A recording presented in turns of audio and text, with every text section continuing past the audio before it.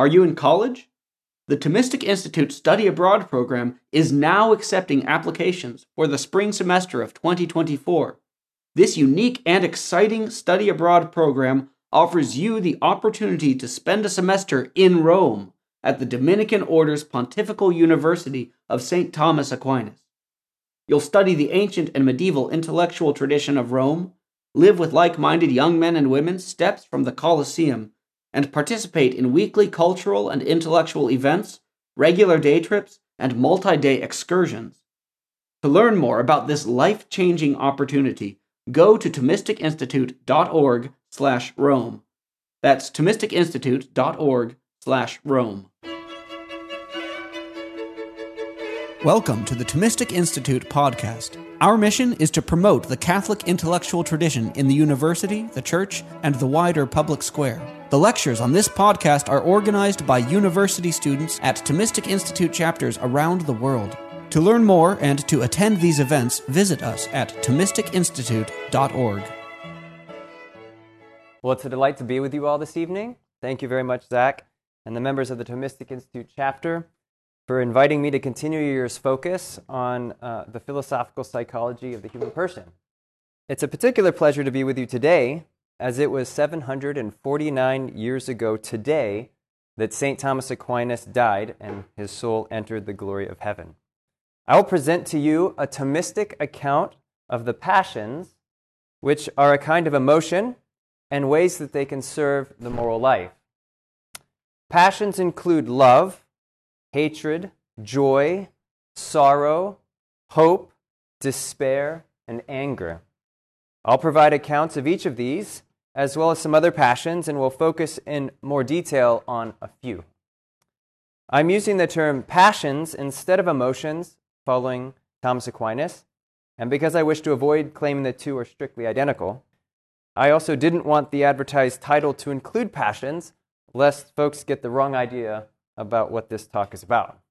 It's about the emotions. I'll start by giving you a Thomistic account of the passions in general. This part's the most conceptually difficult, so hang in there and take heart. It'll help you understand the practical applications later. Second, I'll explain the 11 fundamental passions for Aquinas. And third, we'll examine some ways in which passions serve the moral life. At the start, I want to acknowledge a debt to a teacher of mine. In graduate school, my wife and I studied with a man named Robert Miner, who taught us Aquinas and the Passions. And through that study, we learned how to read Aquinas carefully and to appreciate the power of his account and to begin to think in a Thomistic way. Miner significantly influenced my understanding of the Passions, so they're particularly dear to me because they were my inroads in encountering Aquinas. So let's now turn to the passions in general. For Aquinas, the passions are movements of the sense appetite in response to an object apprehended as good or evil with a corresponding bodily change. I'll explain each part of this definition, starting with the notion of the sense appetite.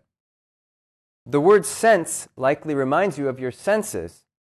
Aquinas has in mind both our external senses, that is, the 5 senses of sight, taste, touch, smelling, and hearing, and internal senses, which include, among other things, our memories and imagination. These are cognitive powers or parts of our capacity to apprehend the world. The word appetite is not referring specifically to your hunger before eating dinner, which some of you may feel now. Instead, it refers to the part of us that responds with desire, aversion, hope, or fear to what we sense or imagine, for example. So it's the part of you that responds with the desire upon smelling roasted coffee in the morning, if you like coffee. Aquinas' psychology includes a division between apprehensive powers, what we might call cognitive capacities, on the one hand, and appetitive powers on the other.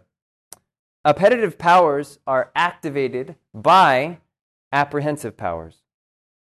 Aquinas' principle that you cannot love what you do not know illustrates this point. Unless you know in the sense of apprehending something, at least to some extent, then you cannot love or desire it. Your love waits to be activated by your senses. The term passion reflects this, for the word implies that passions are passive in a sense, in the sense that they need to be awakened by something external to them. What we apprehend, then, activates our passions. I'll now say more about this apprehension, or I'll say more about this apprehension below, but now I want to turn to this notion of movement. The passions are movements of the sense appetite. In what sense are they movements or motions? They're not movements in the way you move your body when walking, although Aquinas may want you to think about motion in this sense as a metaphor for how some of the passions operate. They can pull us towards something or push us away from it. The sense of movement he has in mind here is alteration and change. It may seem strange to our ears to associate the word movement or motion with alteration, for we tend to think of local motion, but alteration is a more general meaning of the term motion for Aquinas and for Aristotle, for that matter, who he follows. The passions, then, are alterations, changes in the sense appetite. Now I will return to how the sense appetite is moved by an apprehension. To explain, I'll introduce the idea of an intentional object. For the sense appetite is moved in the sense of altered by intentional objects presented to a person via his or her apprehensive powers. I'm getting to examples soon. Let me illustrate the term intentional object. Suppose you own a pet wolf named Luna, and you and Luna are walking in the hills. She's first to reach the top of a hill you're climbing, and you look up at Luna and are pleased at the sight of her strength and beauty against the blue sky. Unbeknownst to you, on the other side of the hill is a small group of sheep. When they see Luna, they are filled with fear. Both you and the sheep see Luna. She is what Aquinas calls the material object of your and the sheep's senses of sight. However, you perceive Luna as pleasing to behold, while the sheep perceive Luna as fearful to behold. These different passions, the pleasure and the fear, are a result of two different intentional objects, or what Aquinas will call a formal object. You and the sheep apprehend Luna differently, which is what generates your pleasure on the one hand and the sheep's fear on the other. A sheep is instinctually wired to perceive wolves as threats, and so they'll typically experience fear when they see a wolf. They do this because of an apprehensive power that Aquinas, following Aristotle calls their estimative power. This apprehensive power applies intentions to what is sensed through their external senses. So in this case, they see the wolf and they imply the intention of threat, and that causes fear in them. In human beings, this power is called our cogitative power. It enables you to see a juicy steak and find it pleasing to perceive when you're hungry, and yet later find it painful to perceive because you've entered a steak eating contest and you're way past your limit, but you're bound and determined to finish that. Luna the wolf and the steak are examples of material objects that are known through the senses. Luna as a threat and the steak as pleasurable are intentional or formal objects that are perceived through the estimative and the cogitative powers. Passions result from our perceiving material things under these intentional aspects, such as pleasurable or fearful. Note, these apprehensions are not judgments, but they're ways of perceiving. Aquinas doesn't think that passions are judgments, but they do result from our apprehending or perceiving objects in specific ways. In the next section of the talk, we'll see how the individual passions are distinguished by their respective formal objects and the movements that they involve. Earlier, I said that the sense appetite is altered by intentional objects presented to the person via his or her apprehensive powers. In addition to your cogitative power, your memory also presents you with intentional or formal objects. In addition to your five senses, your imagination also supplies material objects. So our imaginations and memories are also the source of passions in addition to what we sense externally. A moment's reflection confirms that we experience passions by what we think about in addition to what we sense externally. Recall your favorite Christmas dessert. Really form a clear image of it, and you'll likely arouse desire to taste it. In summary, your external sensation and imagination provide the sensible data for passions, and your memory and cogitative power applies intentions resulting in a perception that moves your sense appetite and gives rise to passions. Now that we understand intentional objects, also known as formal objects, we need to understand more the intentional or formal aspects under which we perceive things in the case of the passions. All of the passions involve the perception of something as sensibly good or evil. When I say good and evil, I don't want you to think of good in the sense of superheroes and saints, or evil in the sense of supervillains. Good and evil in this case refer to what is sensibly pleasurable and painful, or painful. Our sense appetite draws us to sensible pleasure and pushes us away from pain. One of the reasons I mentioned the sheep above was to illustrate that both human beings and sheep experience passions because both are driven by pleasure and pain. Although in the case of human beings, we can freely choose to ignore pleasure and pain in making choices. Well, sheep cannot. The reason for this is that we possess a higher rational appetite, a will, and a higher rational apprehension that gives us the ability to transcend our passions and evaluate them before or after choosing to act. And we'll return to this later. The last part of the definition of passion is the corresponding bodily change. Aquinas is committed to passions involving physiological effects in us. For example, when angry at injustice, we don't simply perceive some injustice, but we feel our body prepare itself for aggressive action.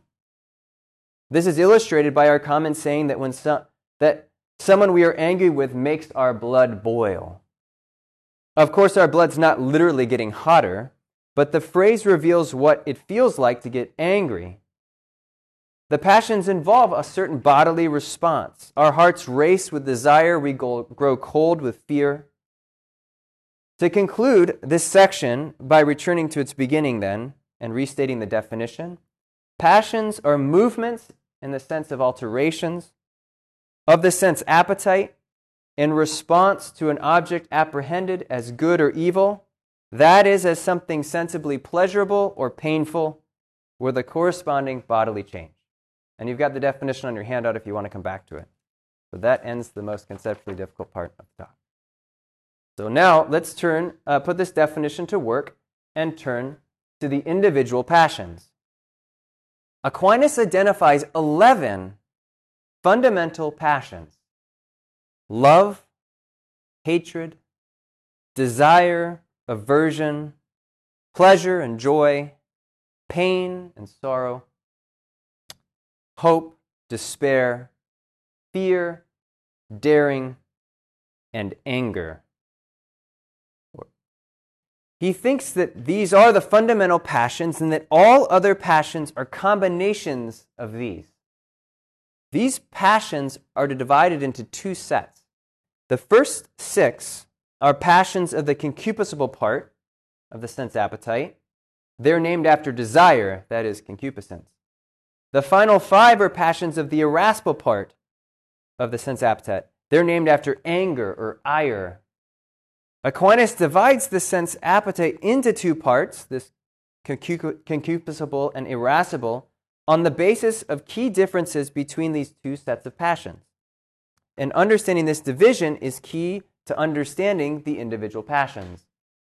Concupiscible passions are moved by the sensible good or evil simplicitur, or without qualification. The good or evil of the sense appetite without qualification is pleasure and pain. So all of these passions involve what is perceived as sensibly pleasant or painful as part of their formal object. That's what they're about. Irascible passions concern what is useful and harmful to attaining pleasure and avoiding pain. So irascible passions depend on concupiscible passion as their cause and serve them. Irascible passions are moved by the sensible good or evil that has the qualification of being difficult or arduous. The pursuit or avoidance of the good or evil is difficult when there are obstacles, whether external or internal, to the pursuit or the avoidance. The irascible passions, as their name suggests, are the fighting passions, and we associate them with our fight or flight response. These passions terminate in pleasure or pain, depending on whether the difficulty is overcome or avoided or not. Let's turn to the particular passions which will make this concrete. You'll find the formal objects and description of the movement for each of the passions in the tables on your handout. We'll begin with love. For Aquinas, all of the passions begin with the passion of love. Love is their source. This reflects his view that we and all creation are most fundamentally ordered to the good. Even hatred derives from love. Before proceeding, I note that we can speak of love in many ways. For example, we can also love apart from passion with the love of charity, which is when we will the good of another even when we don't feel like it. But here I focus on the passion of love. Love is the principle of all the other passions. As the principle, it is the source or the dispositional cause of other passions and their psychosomatic motions. This motion has two meanings. It primarily refers to the change or the alteration in the appetite caused by the apprehension of a thing as either pleasurable or painful. The passion of love exemplifies this motion.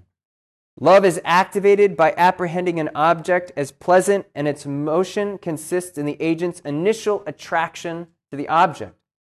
Think of ordinary cases of physical attraction. But love is distinct from, though it gives rise to desire, and desire exhibits the second kind of motion as well. This is a motion toward the passion's object, in the case of desire, or away from the passion's object, in the case of aversion. For example, love of the pleasure of taste produced aversion when one senses something that's perceived as unpleasant to eat. For example, the sight of broccoli for one of my sons produces aversion.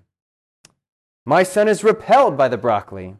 His sense appetite moves him away from it. Love is also the cause of the irascible passions.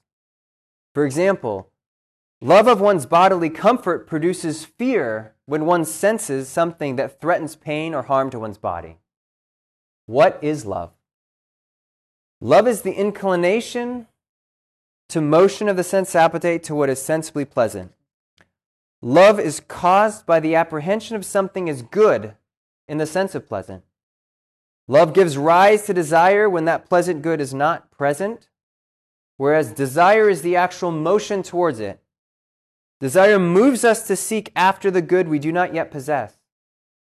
Think of your desiring to ask someone on a date. Pleasure, though, is the resting of the appetite in the present good. Pleasure is not the inactivity of the sense appetite, but is rather a form of active resting in the good. We enjoy the good and we don't want to stop enjoying it. This enjoyment is the completion of love. So think of her saying yes to your request for the date. Notice that there's an order of generation between love, desire, and pleasure. Love gives rise to desire, which culminates in pleasure if you gain what you love. Inclination toward the good is necessary for desire for the good and rest in possessing the good. This order is symbolized on the back of your handout with arrows, and you can see the order of generation there in that first line. Like love, the passion of hatred is also an inclination. but it's an inclination away from what is perceived as evil. The formal object of hatred is an evil as sensibly painful. Returning to my example, my son hates broccoli. For Aquinas, evil is parasitic on good, and so what we find painful depends on what we find pleasant. What we hate depends on what we love. My son loves pleasurable food, but broccoli is unpleasant to him. Following the pattern of love, hatred gives rise to aversion, which culminates in pain or sorrow. Aversion is the actual motion of the sense of appetite away from the evil not yet present. Think of my son feeling averse to the prospects of being served broccoli. Pain or sorrow is like pleasure in that it's a resting of the appetite, but in this case, it's resting in an evil, a present evil. Think of the sadness my son experiences when chewing his broccoli. Unlike pleasure, we want this pain or sorrow to stop, and so does he. So these are the concupiscible passions. Let's turn now to the irascible passions, which are more complex. Irascible passions concern the difficult or arduous good or evil. A good or evil with the additional aspect of being either difficult to attain or difficult to avoid. Movements of the irascible power are for the sake of the concupiscible and rational appetites. To illustrate this view, consider the case of Edmund Hillary, the mountain climber. Hillary hoped to climb the mountain, which is a difficult good, in order to know his limits or earn bragging rights with his friends or merely take joy in having done it. His appetite cannot rest in the difficult good itself. Once the mountain has been conquered, the difficult aspect of it is gone. His hope ceases and is replaced by pleasure or joy. The good, say, of enjoying his accomplishment is not a difficult good. It's attained in virtue of attaining the difficult good of climbing the mountain itself. The passion of hope is a motion toward or movement toward a future attainable but difficult good. This hope depends on a love for the good that is now difficult to attain by some circumstance. This difficulty leaves room for doubt about whether one will attain one's goal. The object is future in the sense that it's not yet possessed, but it's also seen as attainable, even if attaining it is unlikely. It has to be seen as attainable. The mountain climber hopes to climb the difficult ascent, but recognizes that any number of things could prevent success. If the circumstances change and the good is seen as unattainable, then hope becomes despair.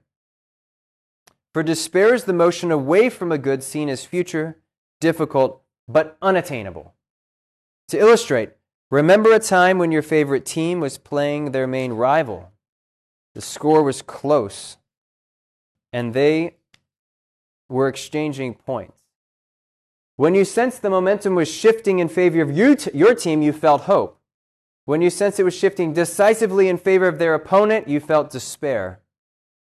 When the game ends, you will feel joy if what you hoped for was realized, and you will feel sorrow if what you despaired of was realized. Hope and despair end in joy or sorrow. This is because the aspect of future and of difficulty that is part of the intentional object of hope and despair is removed. What remains is the presence or absence of the good. While hope and despair concern a good, the next two passions concern something seen as evil. The passions of fear and daring concern a future but imminent, threatening evil. Suppose you're hiking in the woods and you turn a corner and a mountain lion is standing on the path before you. Many of us would feel fear at seeing it. Fear is the appetitive movement away from a future but imminent threatening evil that's not apparently surmountable. Suppose you see the mountain lion as threatening and are not immediately sure how to respond. You see it as a future threat to you because it is not yet a future threat because it has not yet sunk its teeth into your leg. But the threat is imminent. Depending on the intensity of your fear could paralyze you, or it could helpfully focus your attention on the circumstances. Either way, it will result in your body's preparing itself for flight. Suppose you have some courage and neither run away screaming nor are paralyzed by fear. Instead, you start to think back to what you were told about how to handle a mountain lion. You look to see if it has cubs nearby and don't notice any. Suddenly, you remember what you should do. There's a shift in your perception of the situation, and your fear becomes daring. Now you perceive the mountain lion as a future but imminent threatening evil that appears surmountable. You see it as a threat that is a threat that you can overcome. Consequently, your passion of daring moves you toward confronting the threat rather than your appetite moving you away from it in the case of fear. You stand up tall and speak loudly to it to show you you are not its prey. When it does not run, you throw rocks at its feet to frighten it away. It finally runs away and you continue your hike.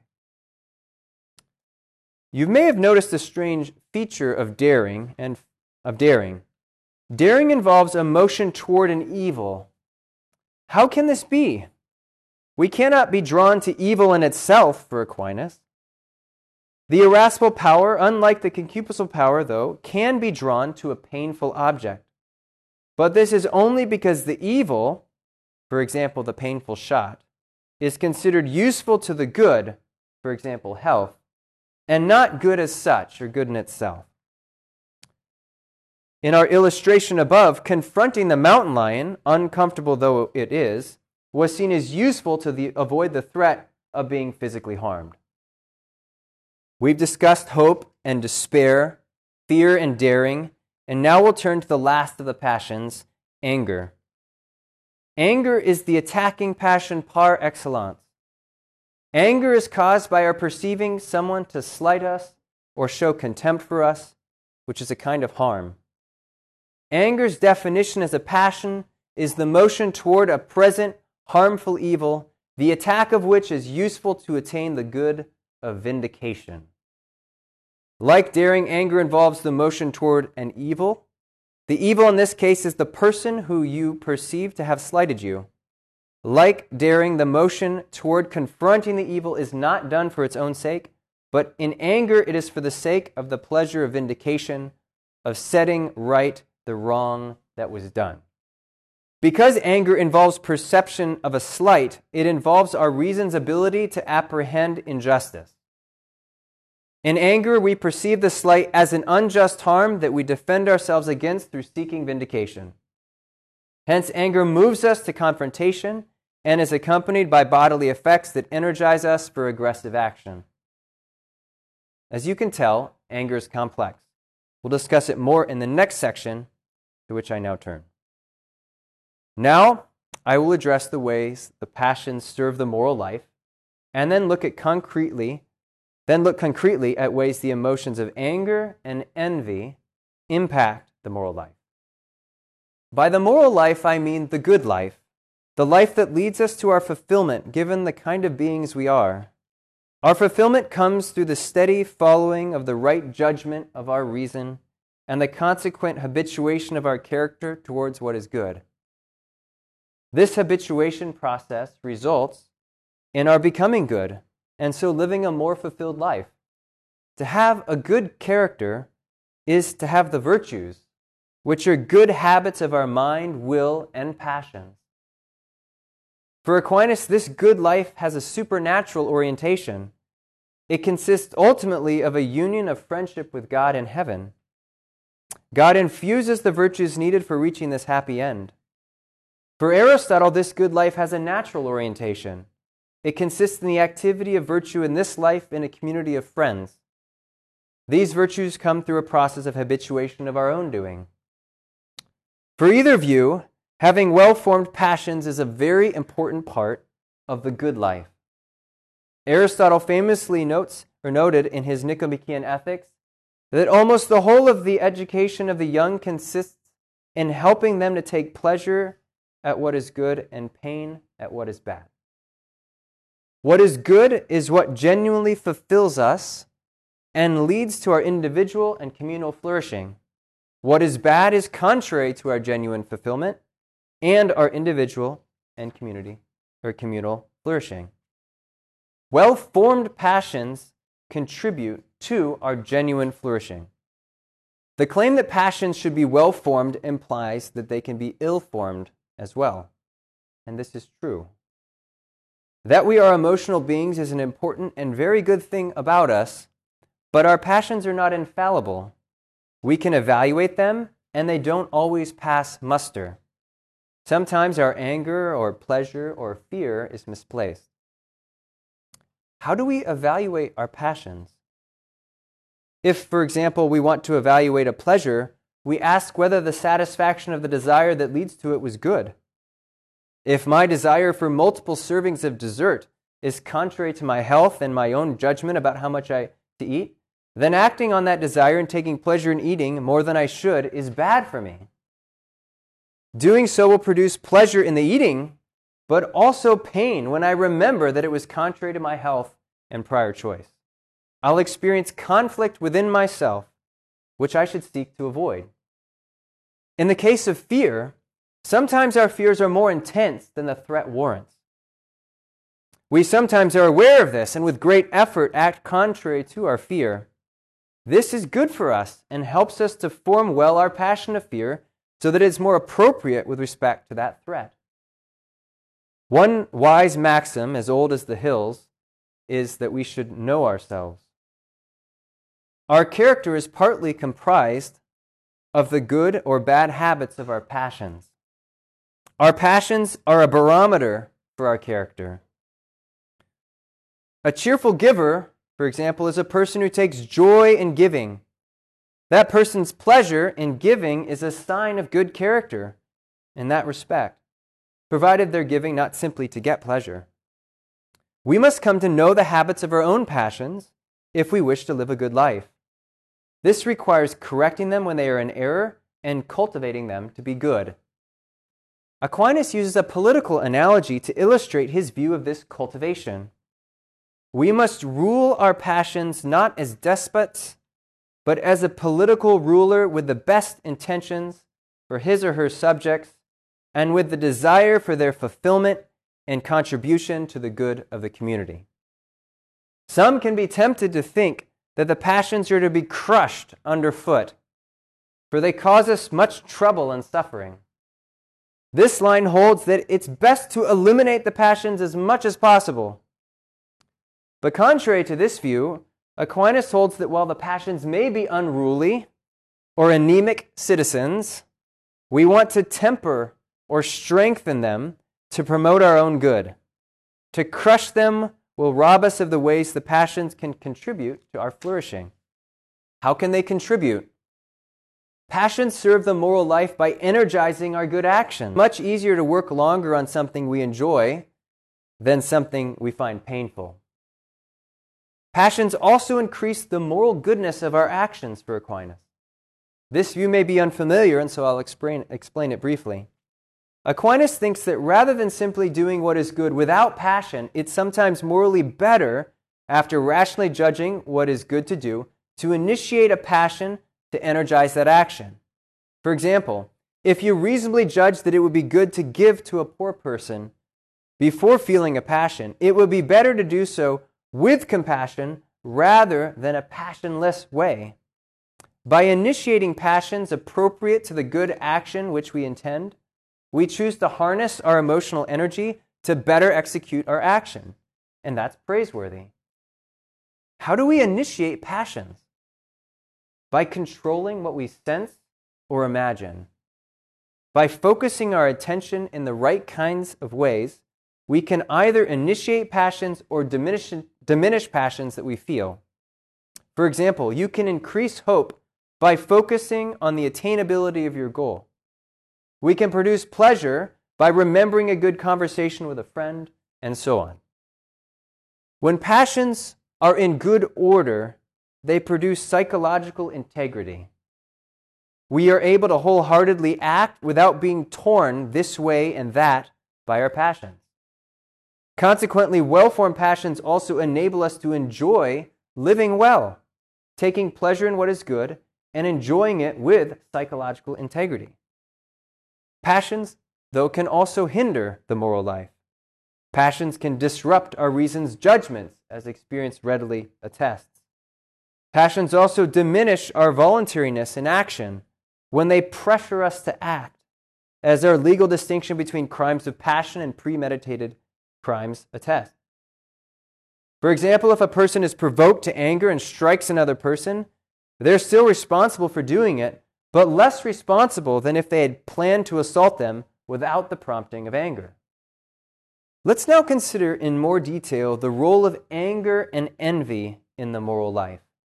Anger is a passion that, perhaps surprisingly, is essential to the moral life. Envy is a passion that, perhaps surprisingly, is always inimical to the moral life.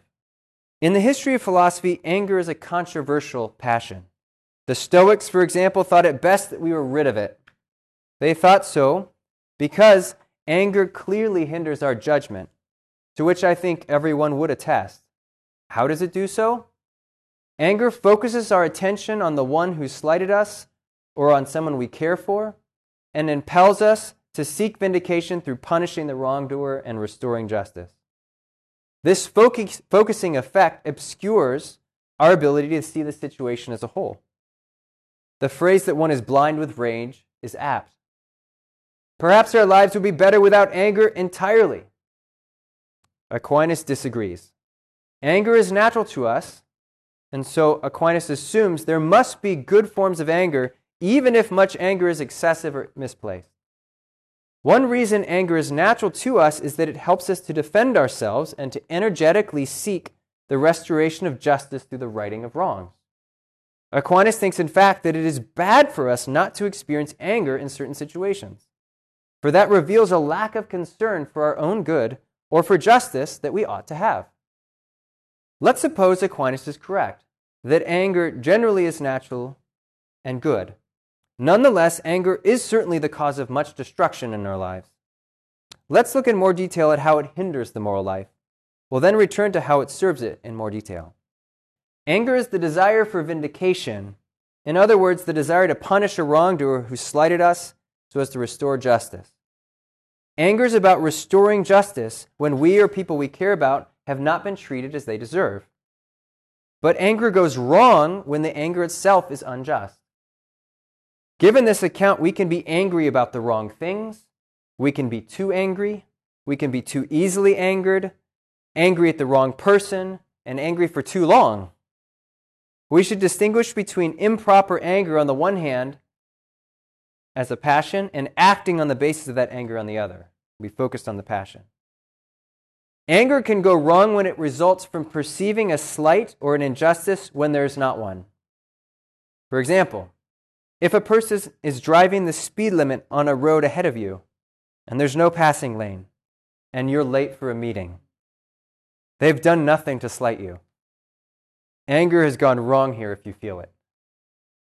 Anger can go wrong when we perceive the slight to be greater than it actually is. For example, a person interrupts you while speaking in an informal setting. This is a slight, but if a person were to blow up in anger over it happening once, that person's anger is excessive. Their anger suggests that the other has done something worse than they actually have, and is due a punishment worse than they deserve. The angry person is too angry about the slight, given how minor it is. We might think that a person who is interrupted should not be angry at all, perhaps, given the slight is minor. Anger can go wrong when a person is too easily angered. Being too easily angered results when a person habitually perceives slights when they do not occur and so takes offense. Being easily offended is not good for us, our relationships, or our communities. Anger can go wrong when we attribute a slight to the wrong person. Then we are angry at a person who does not deserve it. For example, a student angered his roommate because he assumed it was his roommate who left the room a complete mess, when in fact it was a neighbor playing a joke on him. This also happens when you're angry about something else and then someone says something very small and all of your anger gets poured out on that one person, right? They're really not the person you're angry at. You're angry at this other thing. Anger can go wrong when we cling to it and hold a grudge. Such anger often grows and turns into resentment, which poisons us more than it helps us to right the wrong. Anger also hinders the moral life when it tempts us to execute punishment when it's not our place to do so. Vigilante justice is when a person seeks to punish a wrongdoer by making himself an authority outside the rules of law. Doing so may be permitted in special cases, but that judgment should not be made when a person is angry. The passion of anger can tempt us to go beyond what justice requires and seek punishment that exceeds the crime. Anger can also tempt us to hate the person who has slighted us and wish for their ruin rather than simply their just punishment, which is for their good. Anger can tempt us to selfishness in seeking revenge when we're motivated more by the pleasure of being the one who metes out punishment than by the restoration of justice. Aquinas remarks that one of the principal effects of anger is pleasure, which may surprise you or not. The imagined future vindication can be sweet, sweeter than honey, says Homer. Anger serves the moral life when it's about the right thing, in the right amount, regarding the right person, and is not too easily provoked. Anger serves the moral life when we don't get angry immediately, but make a clear judgment about the situation upon considering all the relevant facts. Then anger can energize a response as we seek just punishment to correct the wrong in accordance with law and for the sake of true justice. Finally, let's discuss envy. Envy is a passion, yet it's not on the list we discussed. Why not? Aquinas defines envy as a species of pain and sorrow. Before explaining further, I want to note that today people might say that they're envious of a person in order to compliment them on the desirability of something that person has. For example, we might say, "I'm so envious of the trip you took to the mountains," when what we're saying is that the trip looked great and we'd want to have a trip like that too. This is not envy for Aquinas. Envy is different. It's always bad. It is sorrow at another's good. How can someone else's good or benefit cause a person's sorrow? It's because the envier perceives the other person's good as bad for herself. Envy is defined as sadness or pain at the good of another, insofar as the good of another is perceived as an evil, namely as an obstacle to one's own excellence. Let me illustrate. If my classmate gets the highest test score on the test, then I lose in the contest for having the highest score. If my teammate wins my position on the team, then I lose out on my position. If my colleague makes a great discovery, then maybe I won't be admired as the star researcher, and so on. All of these can be the occasion for envy.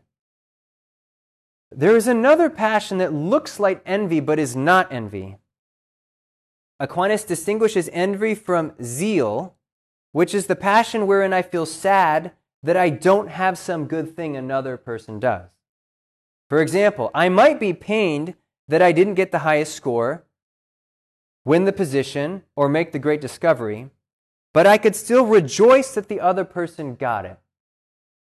I could still want what is good for them and be pleased with them getting the good thing, even while feeling pain that I did not get it.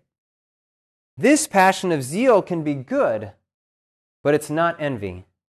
For the passion of envy rules out that feeling of pleasure at the other's good. It's defined as pain at the other's good, not pain at my failing to get the good. In fact, the envier feels pleasure when the one envied loses the good, even if they don't get it. This is what makes envy bad and contrary to the moral life.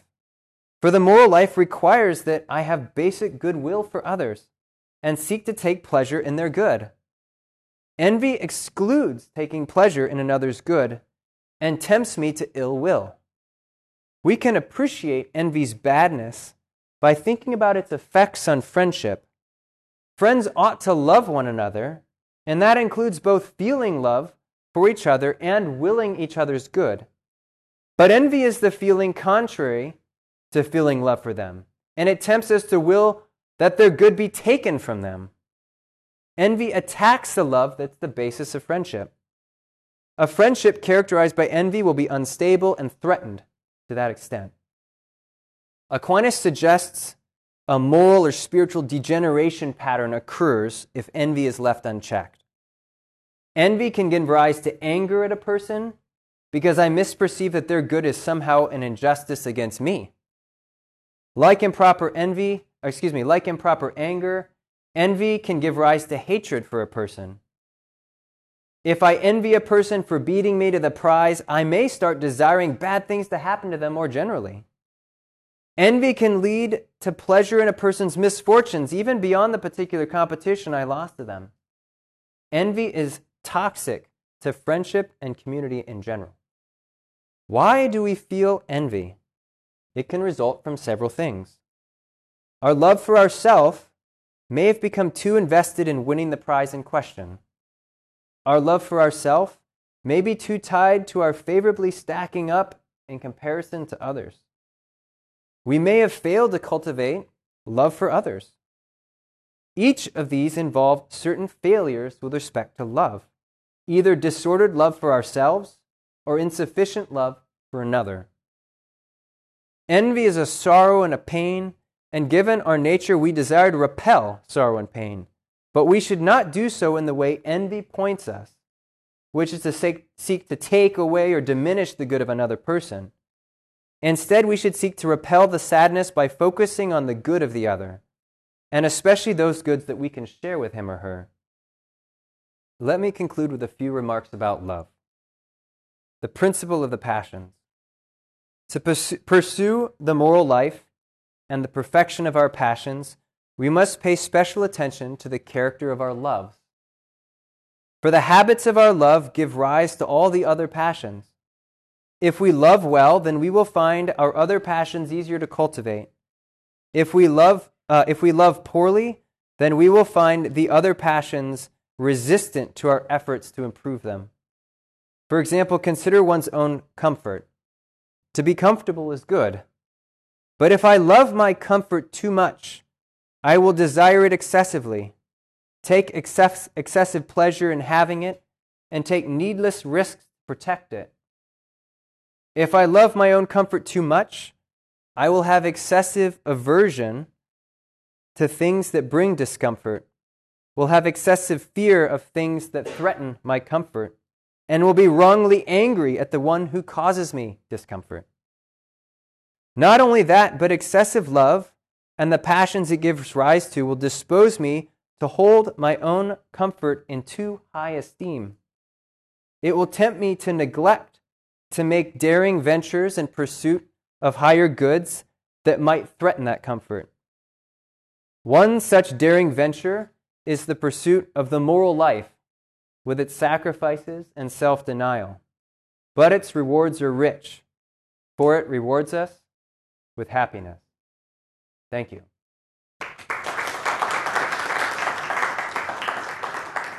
Thanks for listening to this lecture on the Thomistic Institute podcast. The generosity of people like you makes this podcast possible. If you enjoy these talks, please consider showing your support at www.thomisticinstitute.org/donate. Your donation of even $1 helps us reach more college students and many others with the powerful truths of the faith, and it ensures that we can keep publishing top-notch lectures on this podcast. Thanks a lot.